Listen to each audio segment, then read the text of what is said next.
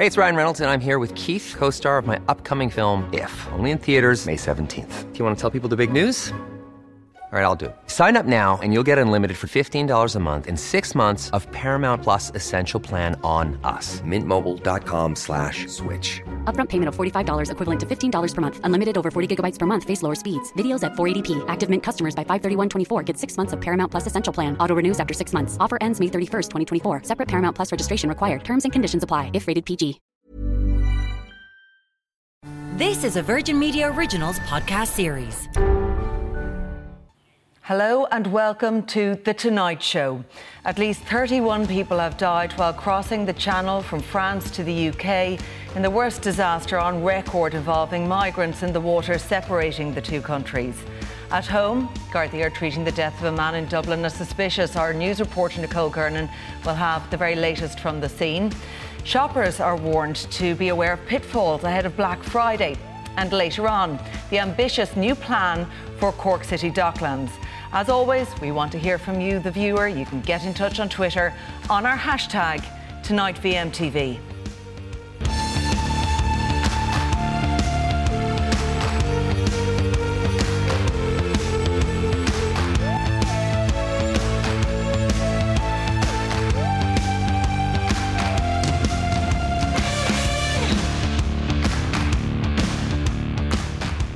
First tonight, we start with the developing story. At least 31 people have died after their dinghy capsized while crossing the Channel from France to Britain. There's been a steady flow of attempted crossings on the Channel in recent months. It's thought more than 25,000 people have made that dangerous journey from France to England's south coast this year alone, 3 times the figure for last year. In this latest case, it's thought an inflatable dinghy carrying 34 people capsized off Calais this afternoon. 2 people survived while another person is still missing tonight. The British Prime Minister has described the deaths as appalling. My thoughts and sympathies are, first of all, with the victims and their families. And it's an appalling thing that they have suffered. But I also want to say that this disaster underscores how dangerous it is to cross the Channel in this way. And it also shows how vital it is that we now step up our efforts to break the business model of the gangsters who are sending people to sea in this way. Well, back home now, Gardaí in North County Dublin are investigating the discovery of a man's body in Balbriggan. Gardaí say the man was in his 60s. Our reporter Nicole Gernan is in Balbriggan for us tonight with the very latest. Nicole, what can you tell us? Well, Claire, Gardaí were called to the scene here in Doonsytna Green in Balbriggan this afternoon after a concerned relative of the deceased man, who was in his 60s, raised the alarm between 2 and 3 p.m. And when Gardaí arrived, they discovered that he had suffered serious injuries. They immediately sealed off the scene in order to preserve it. They called the Garda Technical Bureau, and members of the Technical Bureau arrived here a little bit earlier on this evening, and they have been conducting a technical examination of the house. The Office of the State Pathologist has also been notified, and a post-mortem will determine the extent of the man's injuries and the cause of them, and the cause of his death as well. And of course, the outcome of that post-mortem will help determine the course of the Garda investigation. But for the moment, it's understood that the man did live alone and that the Gardaí are treating his death as suspicious, as it is suspected that he died violently. But so far, no arrests have yet been made. Now, Gardaí this evening have been conducting door-to-door inquiries around the estate. Those inquiries will continue tomorrow. They'll also be looking to speak to anyone who knew the deceased man. But if anyone has any information that they feel might be helpful to this investigation, they can contact Gardaí at Balbriggan Garda Station or on the Garda Confidential line on 1800 666 111. OK, Nicole, thank you very much for bringing us that update from North County Dublin tonight. Now, shoppers are being reminded to know their rights and do their research ahead of Black Friday and Cyber Monday. But has COVID curbed shopping trends yet again this year? Well, joining me now is CEO of Dublin Town, Richard Guiney, CEO at the Kilkenny Group, Evelyn Moynihan, and Food and Consumer Editor at the Irish Farmers Journal, Ciara Leahy. You're all very welcome along to the programme tonight. Richard, I want to come to you first because this year, unlike last, the shops have been consistently open since, you know, they it came out of that lockdown period, you would have been hoping to see a steady flow of shoppers and then that traditional pre-Christmas rush. But how have things been? Well, we got off to a good start, and our footfall was actually up to 85% of what it would have been pre-pandemic, so we were quite enthusiastic. But unfortunately, in the last week or two, it has dropped off again. So there's a lot of very anxious business owners around the city. And, you know, we're putting the best foot forward, and we're saying to people, look, you know, we're open Monday to Friday as well. If you want to avoid the crowds at the weekend, you can come in Monday to Friday. But look, it's a challenging environment, there's no doubt. And what do you think this drop-off is down to? Because we have had government messaging about cutting social interactions and not making that trip to meet people if you don't have to. Is that affecting the traditional shopping rush ahead of Christmas? I mean, our experiences during the pandemic is if the numbers rise, the footfall drops, and we're experiencing that now. And I think the messaging, there's a lot of messaging that is instilling a degree of fear or discomfort amongst the public, and that is going to impact on all consumer-facing businesses. And is there that sense of customers, like, are they fearful of going into shops? Is that, what's your research telling you about that? We've always found that, when the numbers rise, the footfall drops. But I think there is a degree of concern. And the other big factor, obviously, for Dublin City Centre is the work from home. We are very reliant on there's 210,000 people working in offices around Dublin City Centre. When you take them out of the equation, the footfall drops. So we can really see it Monday to Friday, the footfall is way lower than it would be at the weekend. Yeah, so that messaging for people to stay home and work from home where possible, unless it's very urgent, that's really something that's affecting footfall. That really hits the retail and hospitality trades. Yeah, do you have a figure on how much that you reckon you could lose now in the run up to Christmas? Yeah, well, we were heading in the right direction, so we were heading up, and I thought we would hit in around 90% of the pre-pandemic levels. We're down now below 80%, and I think we'd probably be in around the 75% range. So that 15% at a time when businesses do a third of their annual turnover is a real concern. They need a good Christmas. It's what keeps people in business. Okay, well, also traditionally this weekend has now, well, it's not so much a tradition, but it's become a tradition, hasn't it? And that's around Black Friday. Absolutely. And then Cyber Monday that follows that. Black Friday, of course, coming from the US, because it's the first Friday after Thanksgiving that they traditionally go into sales there. And in recent years, that's followed us over here as well, hasn't it? Oh, it's just taken off. I mean, especially like the last decade, we've kind of experienced Black Friday, but especially in the last 5 years, it actually comes back to, it first kind of started back in those heady days of the boom when people used to fly over to New York and for their Christmas shopping, and they'd see all the queues. So that's how it started. But then I suppose when there was more American retailers that we started shopping online, the likes of Amazon, that's when it really kind of started to take an impact here in Ireland. And the figures are startling. It's actually estimated that there's going to be €25,000 spent per minute on Friday in terms of what people are buying. Clothes are going to be number one, and then you're going to be looking at electronics being the second thing that people are really going to be buying. But it's amazing the amount of people that are really focusing on Black Friday now for their Christmas shopping. The days of going into the city for your 8th of December shopping, I mean, they're nearly gone. Yeah, I'm just wondering, when you're saying that a big boost in shopping and people do want to spend the money, where are they spending the money though, Evelyn? Are they spending it, say, in your shop, or are they more and more going online to make their purchase? Yeah, look, in Kilkenny Design, we're definitely seeing the growth in online shopping, but we're also seeing good recovery in our bricks and mortar stores as well. I think this year, more than ever, people are looking for gifts with meaning. And also looking for more sustainable gifts. We're seeing that as a big trend.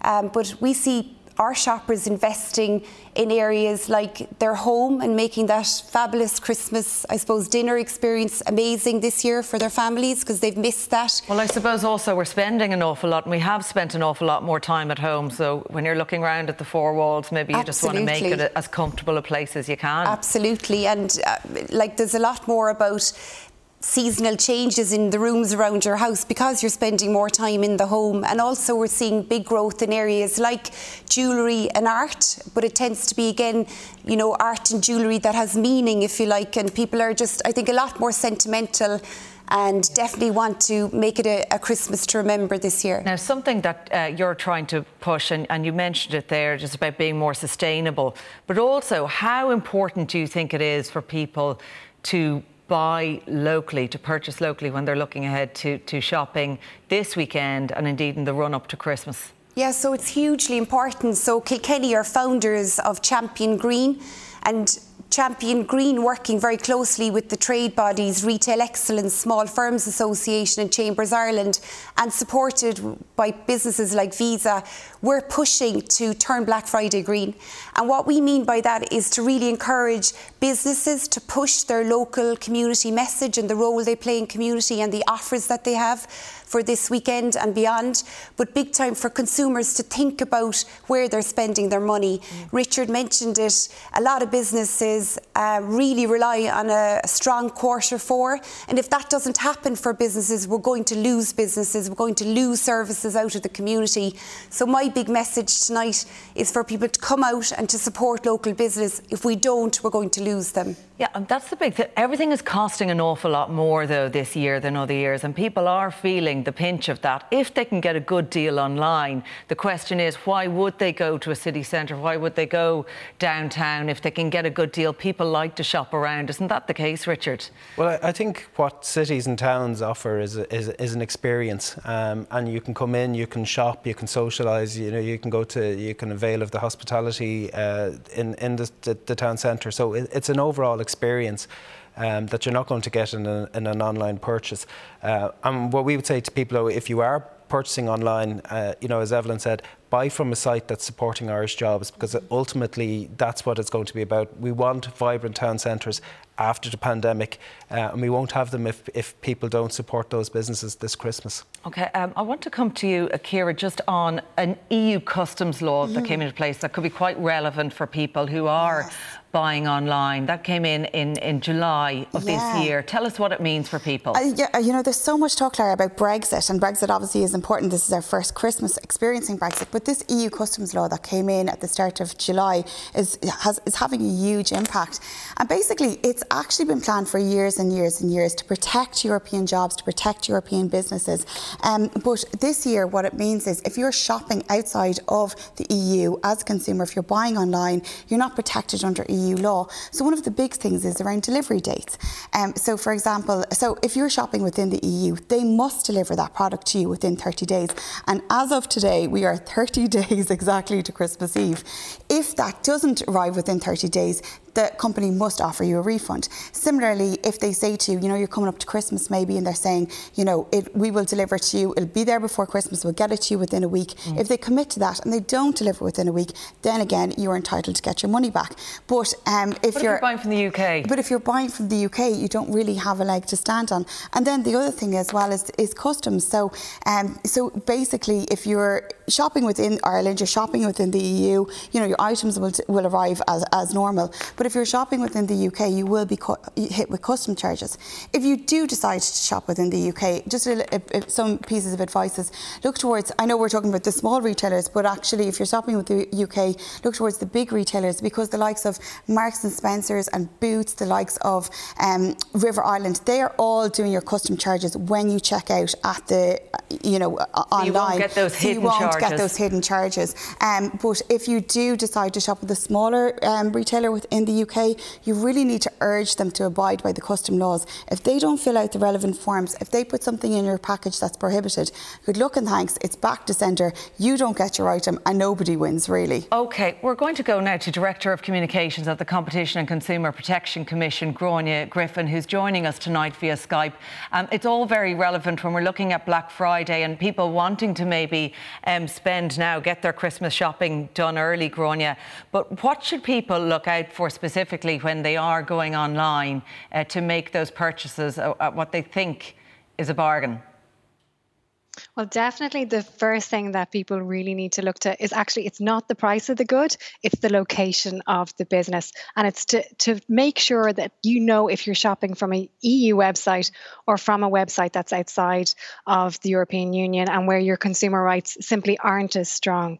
And so I suppose what we'd really say to consumers there is this isn't about .ie, it isn't about prices in euros, it isn't about a little Irish flag at the top of the screen. You can have all of those things and the business can still be based outside of the EU.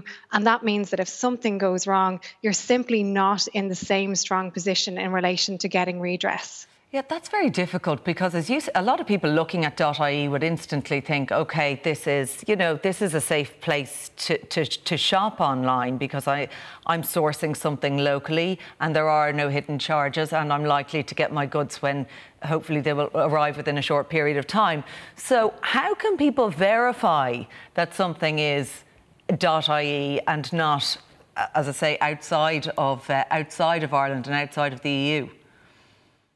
Well, .ie, it can be useful because it does indicate that the website provides a service to consumers in Ireland. So you're not going to end up in a situation where when you get to the final piece where you make the payment, they say they don't ship to Ireland. So it has some use in that regard. But in terms of actually finding out where the business is based, really it's about digging into the terms and conditions. So looking into the small print of the website and trying to find a physical address. And that should be relatively easy to find. And if it's not really, maybe this is a business you should be moving on from. OK. In terms of redress, returns and all that sort of thing, we often make purchases and then afterwards go, what is that I bought in the wee hours of the morning? In doing so, what sort of rights do you have as a consumer now? So if you buy something online and you want to return it, generally we find this falls into two sort of categories. And the first one is just you've changed your mind. Maybe it doesn't fit right. It's not what you expected. You no longer want it and you want to send it back.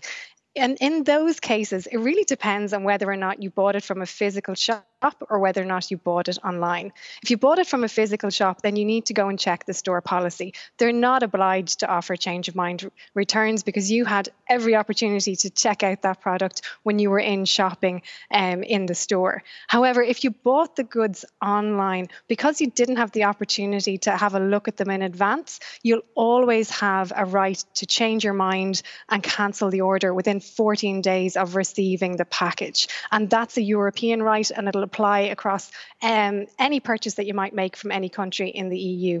And then once you've cancelled it, you have a further 14 days to send it back.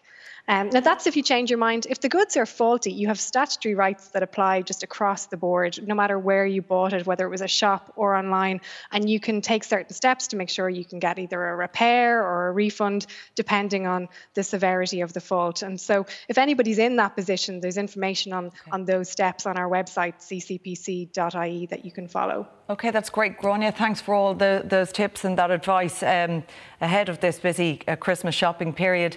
Richard, I just want to come back to you just when we're talking about Black Friday there and Cyber Monday. Is this a good thing for retailers? Do they like having to discount all their goods in the run-up to Christmas? Because traditionally, of course, the sales wouldn't kick in here until after Christmas.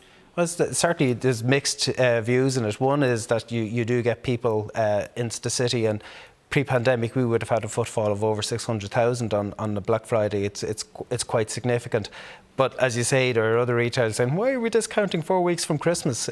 So I suppose it is mixed. In this year, we'd certainly be encouraging people, if you're shopping, do shop with the local shop, and certainly Dublin City Centre will be very welcoming this Friday.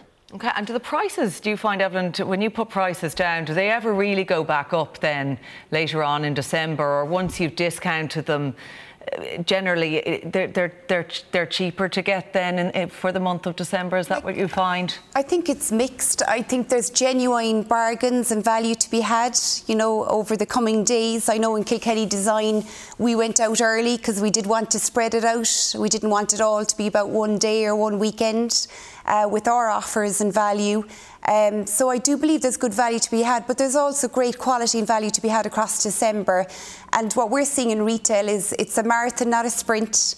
And, you know, for people shopping as well, it's a marathon, not a sprint. It's a safer way to shop, you know, spreading it out and being more planned in how you organise your shopping. To ask, because people are really worried about this year, is supply chain issues.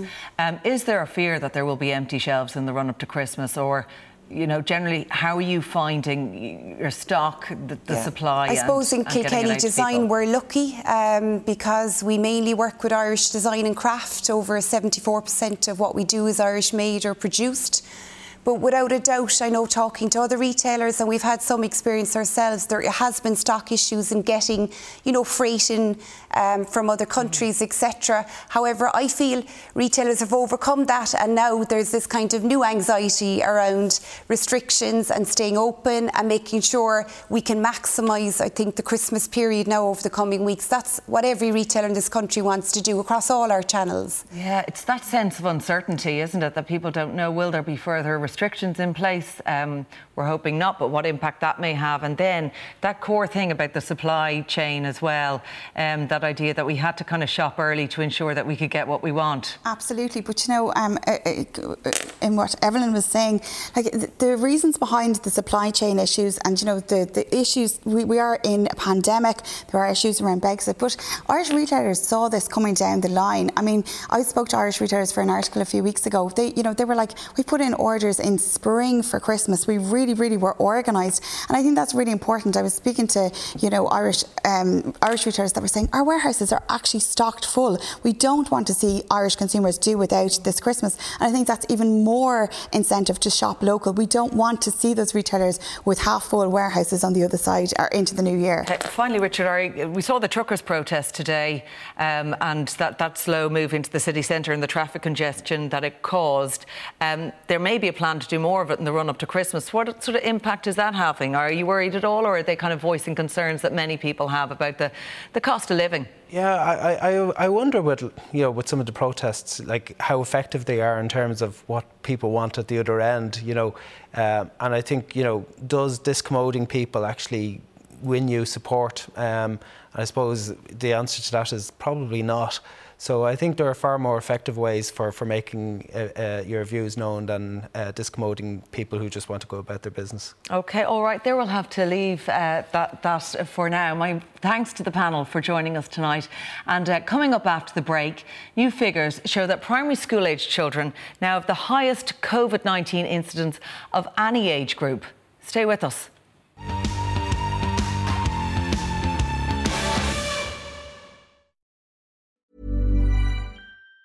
Planning for your next trip? Elevate your travel style with Quince. Quince has all the jet-setting essentials you'll want for your next getaway, like European linen, premium luggage options, buttery soft Italian leather bags, and so much more. And it's all priced at 50 to 80% less than similar brands. Plus, Quince only works with factories that use safe and ethical manufacturing practices. Pack your bags with high-quality essentials you'll be wearing for vacations to come with Quince. Go to quince.com/trip for free shipping and 365-day returns. I'm Sandra, and I'm just the professional your small business was looking for. But you didn't hire me because you didn't use LinkedIn Jobs. LinkedIn has professionals you can't find anywhere else, including those who aren't actively looking for a new job, but might be open to the perfect role, like me. In a given month, over 70% of LinkedIn users don't visit other leading job sites. So if you're not looking on LinkedIn, you'll miss out on great candidates like Sandra. Start hiring professionals like a professional. Post your free job on linkedin.com/achieve today.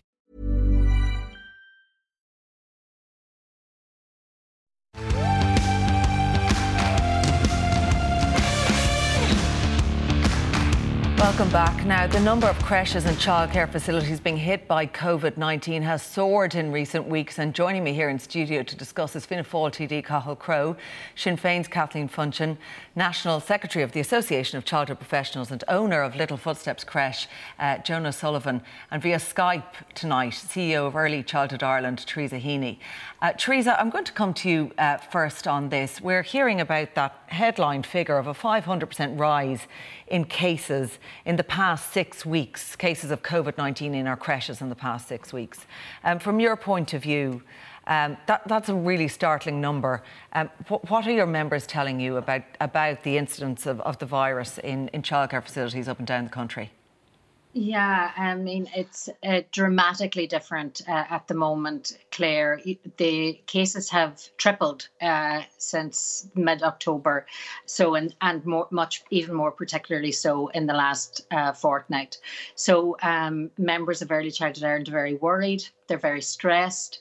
They're working really hard trying to keep as much of their service open as they possibly can. That's very challenging, particularly now with the 5-day rule about remaining at home if you're a close contact and until after you get a PCR test. And that, of course, is made more difficult because of the challenge of getting PCR tests in certain parts of the country.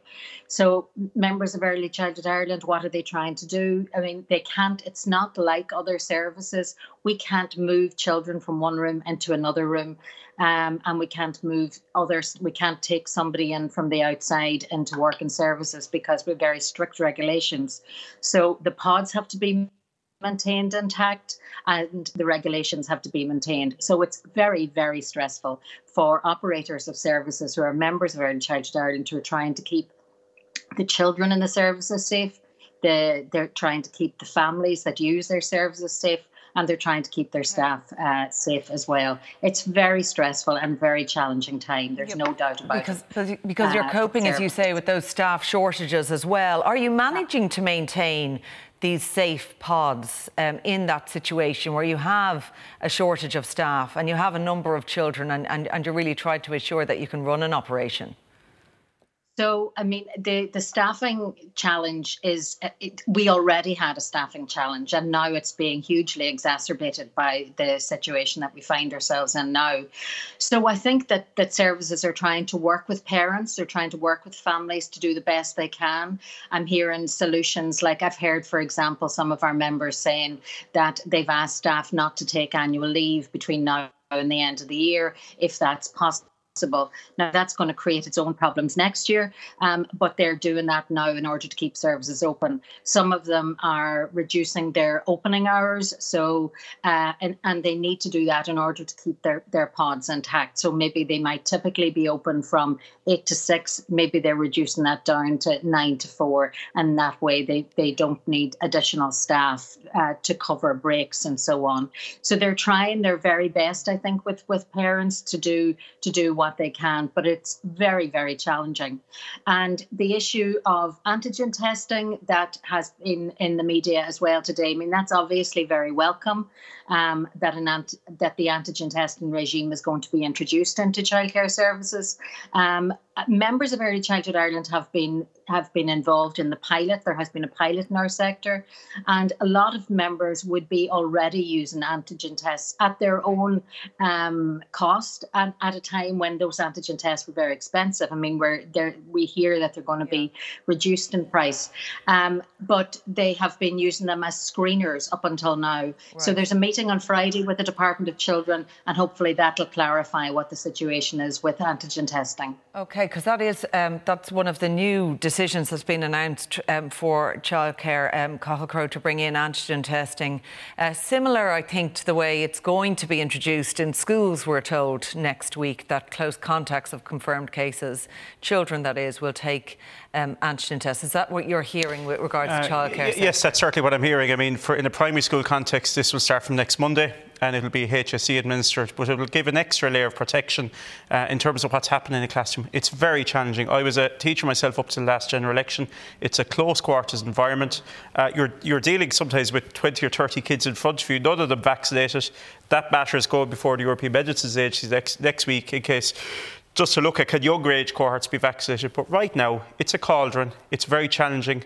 A primary, secondary and indeed the early years sector. Sorry, when you describe it as a cauldron, what a classroom is like a cauldron right now, a childcare facility is like a cauldron. Is that what you're saying? I think it is. I subbed in a local school last week. I subbed last Friday unpaid. There was 30 31 kids, I believe, in the classroom. The windows were open, it was cold, there was air circulating. You know, all the precautions were being taken. But even in the best of times, Irish classrooms, some of them built back in the 70s, they're pretty cramped environments. It is difficult. And in years heretofore, when I was teaching, if you had a cough or a sniffle, you would drag yourself in the next morning. But now you can't because it's symptomatic of COVID. Okay. You have to absent yourself, get tested. It's 4 days, even best case scenario. I'm listening to what you're saying, Cathal, and that's very different to what Norma Foley was saying earlier today about, you know, classrooms and schools being a safe environment. A cauldron is not equated with a safe environment. So you're saying they're not safe? No, I'm not at odds with Minister Foley. Actually, she's taken a lot of actions over the last 24 hours to address this. So what do you mean by that when you say it's a cauldron? I mean that the physical environment, the classroom I was in last Friday, the classroom I was in 2 Fridays before that, they're small. There's a lot of kids there. That's the physical environment.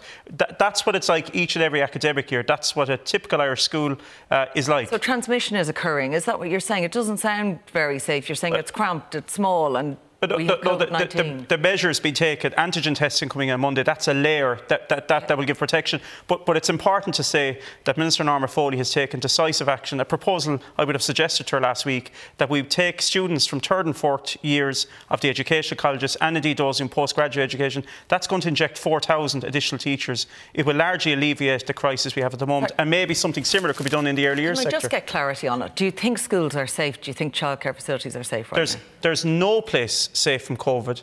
In relative levels, comparative to other sectors, schools are considered to be safer. And that's what the health professionals are telling us. Young children are quite resilient to COVID. A lot of the COVID comes in a home environment, and school is a great mixing place. There's a couple of million children each day in Ireland mixing, and we need to take measures to mitigate. They're unvaccinated, they're sitting in the classroom, and we need to...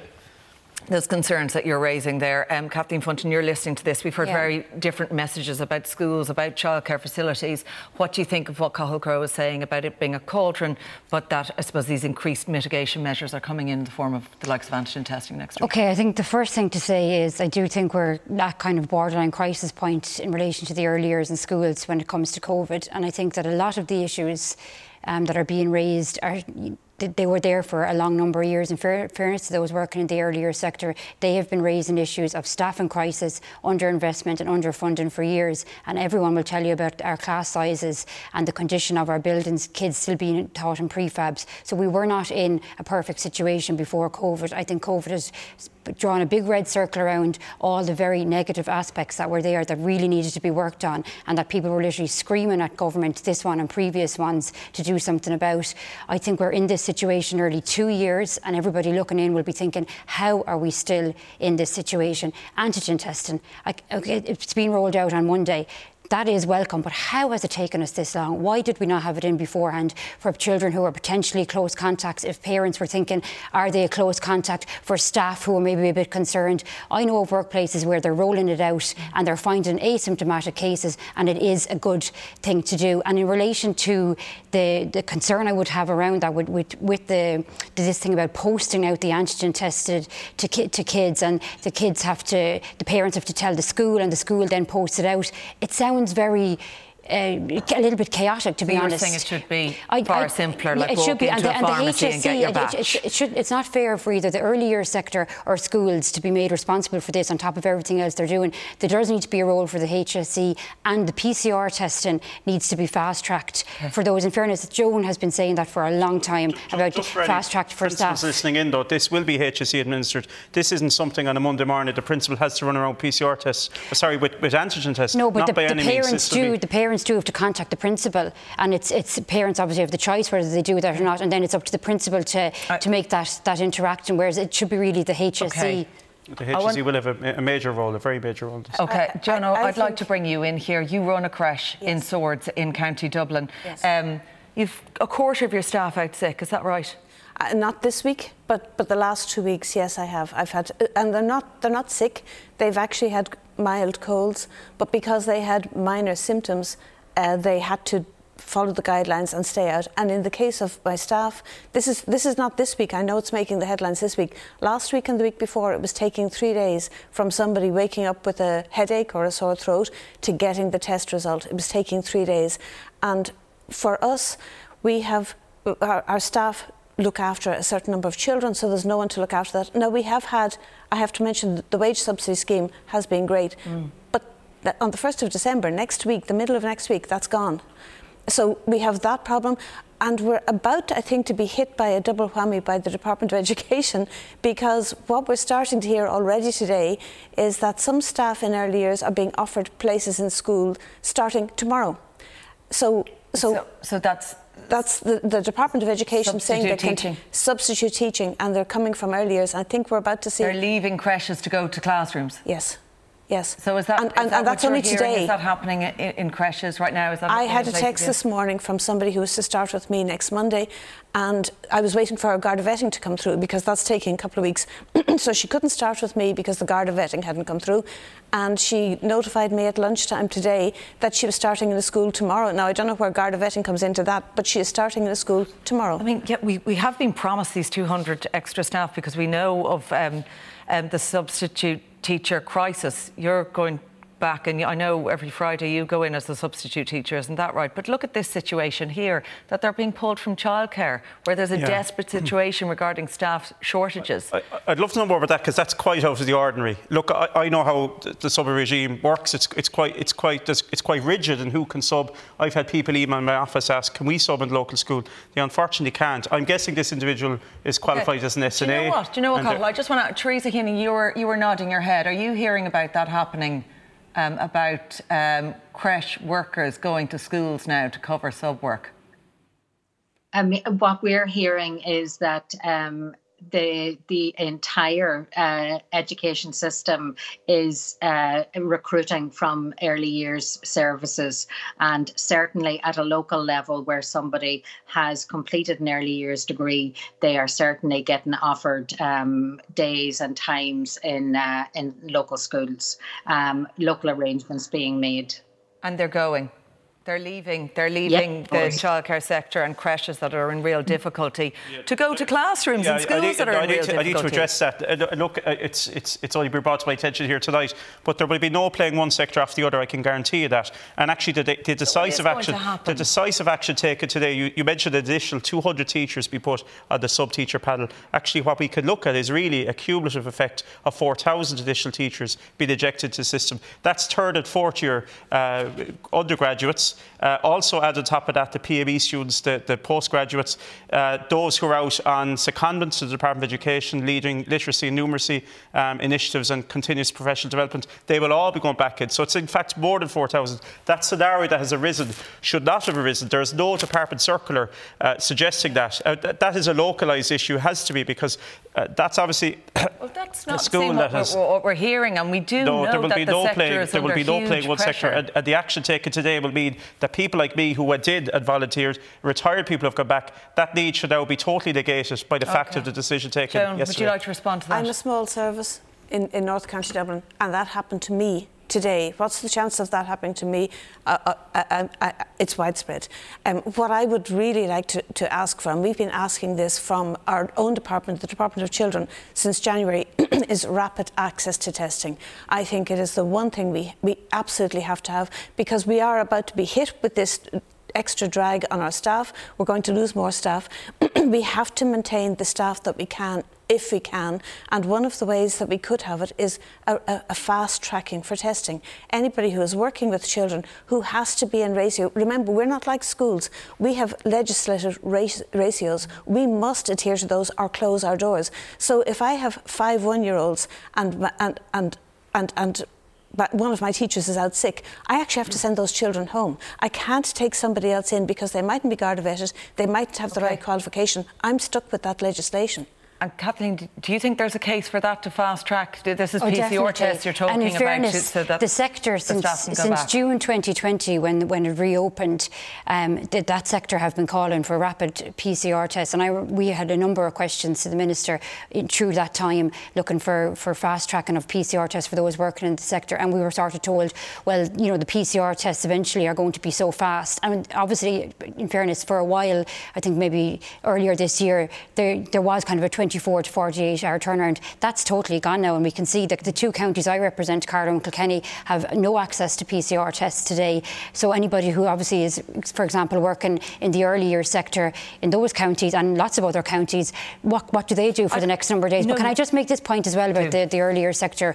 I really think now as well the government need to realise that there is serious issues about the pay and terms and conditions in that sector, and they need to ensure that the staff are actually being, paid correctly for the job that they're doing, because there has been an issue of a staffing crisis there for a long time, and I think COVID has highlighted it, and hopefully that they will actually address that now, and that might be one benefit to come out of it, because it's been a sector that has been underinvested for years, and they've been screaming out for investment, and at the end of the day they're looking after our children doing invaluable work, and it really does need to be recognised, and it's a bit of a major issue with that. Before we go, and we did ask the Education Minister Norma Foley to come on the show tonight, she was unavailable, but Cathal Crowe, just to speak about this, primary school age children now have the highest coronavirus incidence of any group. That's this new research that's come out this week from the Health Protection Surveillance Centre.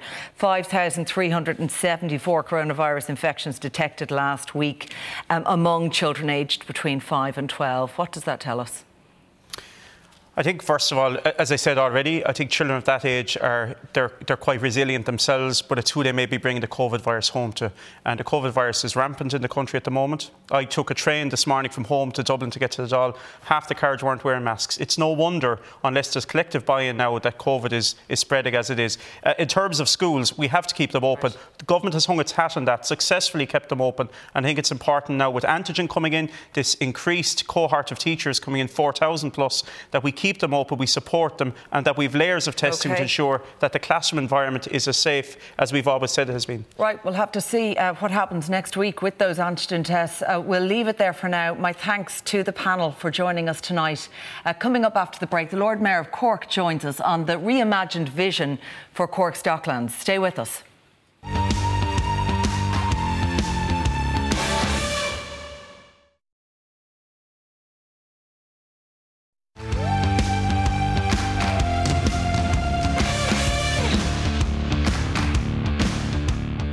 Welcome back. Ambitious multi-million euro plans for Cork City's Docklands have been announced, which would include the repurposing of the landmark Odlum Mills building, a new rehabilitation hospital, and the construction of a number of multi-storey office and apartment buildings. Fianna Fáil TD Cathal Crowe and Sinn Féin's Kathleen Funchion are still with me, and I'm joined via Skype tonight by Lord Mayor of Cork, Colm Kelleher.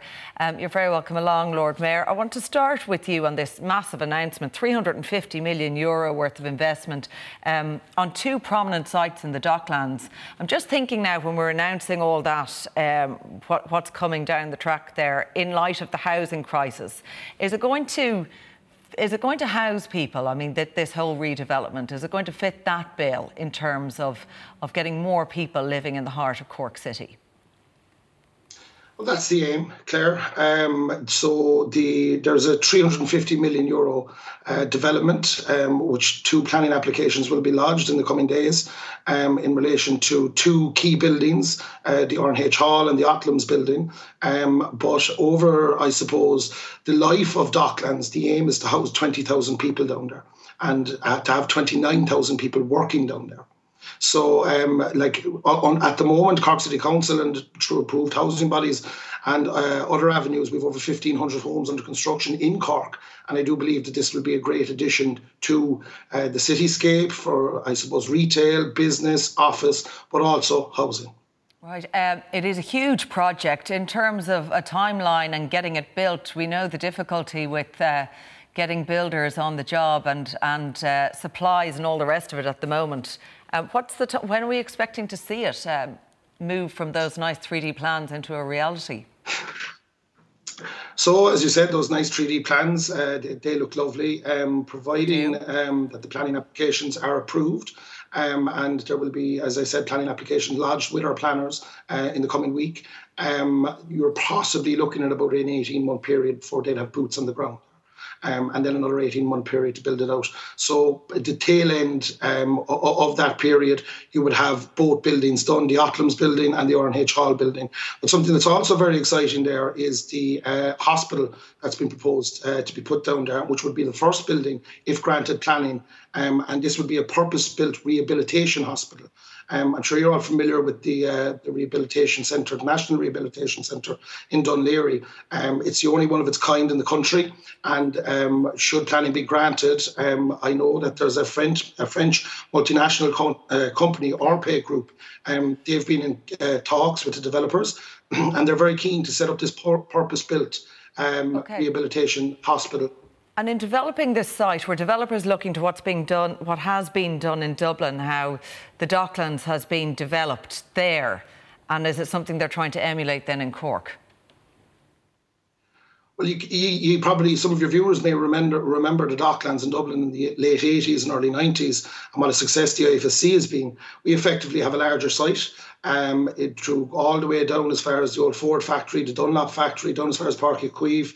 Glenveagh Homes have a substantial land holding down there also, and they're looking at putting housing down there as well. But the big thing here is, like, we've 350 million of a rubber stamp of approval of private equity from a Cork firm, O'Callaghan's Construction. It's a real vote of confidence in the city. But you couple that with the 354 million that An Taoiseach announced through funding for the Docklands, 353 million in funding from the URDF fund under the Urban Regeneration and Development Fund. That's ring-fenced already. We have that money ready to go, so that when these buildings are delivered, Cork City Council has the funds to deliver the public realm, the street lights, the roads, the footpaths, etc. So we're ready to do our part in Cork City Council should the planning be approved and these buildings go ahead. All pending the planning, of course. Cathal Crowe, just on this and the redevelopment and that big investment there, it does sound like a developer's dream, doesn't it? Yeah, well, first of all, great to see the Mayor of Cork doing Movember as well. We'll all be a little bit clean-shaven, hopefully. I knew you'd have to explain that now at some point. Yeah, I don't normally have a tash like this. Look, this is a massive project, and it's part of the National Development Plan. It's part of government committing to urban regeneration and to try to stem off urban decay. You know, he's referenced many examples there. The Docklands of Dublin very successfully. Now you have the gleaming IFSC down there. This will transform the Docklands of Cork. We've seen the Limerick 2030 project. In my own county, we've Ennis 2040. There's a series of plans in large urban centres, but also town and village renewal, targeted at giving a place a lift, giving it opportunities, and incorporating things like housing and investment opportunities back to public money and partially deliver them at the private realm. OK, what do you think of these plans, this proposed development? Do you agree with it? I have to say, I think it's quite welcome. It does look like a very good plan. Anything that's creating jobs, I think they're saying roughly around 5,000 jobs they hope to create, and housing particularly at the moment. However, I would say housing has to be affordable and it has to be accessible. So I think that's really important to see in the scheme, and we want to see good quality jobs for people. But I think certainly from talking to RTDs and councillors in the area, they do welcome this. We do also want to see, as you said yourself, a time frame. There's lots of great plans drawn on paper all over the country for various towns, villages, and years later people are still waiting. So it's important that we do see follow-up, and I do think something that can echo the National Rehabilitation Centre would be very welcome too, and that would be a service that would be badly needed and welcome. But we have to see detail too. You want stuff that's going to have good quality jobs, affordable, accessible housing, and an actual plan that will deliver and that won't just be sort of sitting on a shelf gathering dust. And affordability very important on this, because some would say about the Dublin Docklands that actually it doesn't really service the local community very well in terms of, people being able to afford to live in these high-rise apartment blocks. I would largely agree with that, yes, and I think that's been a key element of Housing for All. When new developments happen, be it in urbanised settings or in a small village, there has to be a high percentage threshold, affordable and social housing, so that people can actually live in those communities. Great. We have to leave it there. My thanks to Cathal, Kathleen and to Colm, who joined us on Skype tonight. Our programme is available as a podcast on all major platforms. Our next news is on Ireland AM tomorrow morning, but from all the late team here, good night. Take care.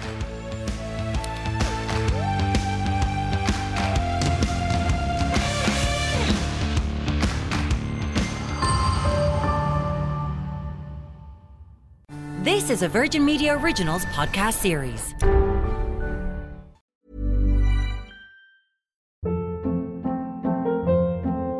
Hold up. What was that? Boring. No flavor. That was as bad as those leftovers you ate all week. Keke Palmer here, and it's time to say hello to something fresh and guilt-free. Hello Fresh. Jazz up dinner with pecan-crusted chicken or garlic butter shrimp scampi. Now that's music to my mouth. Hello Fresh. Let's get this dinner party started. Discover all the delicious possibilities at HelloFresh.com.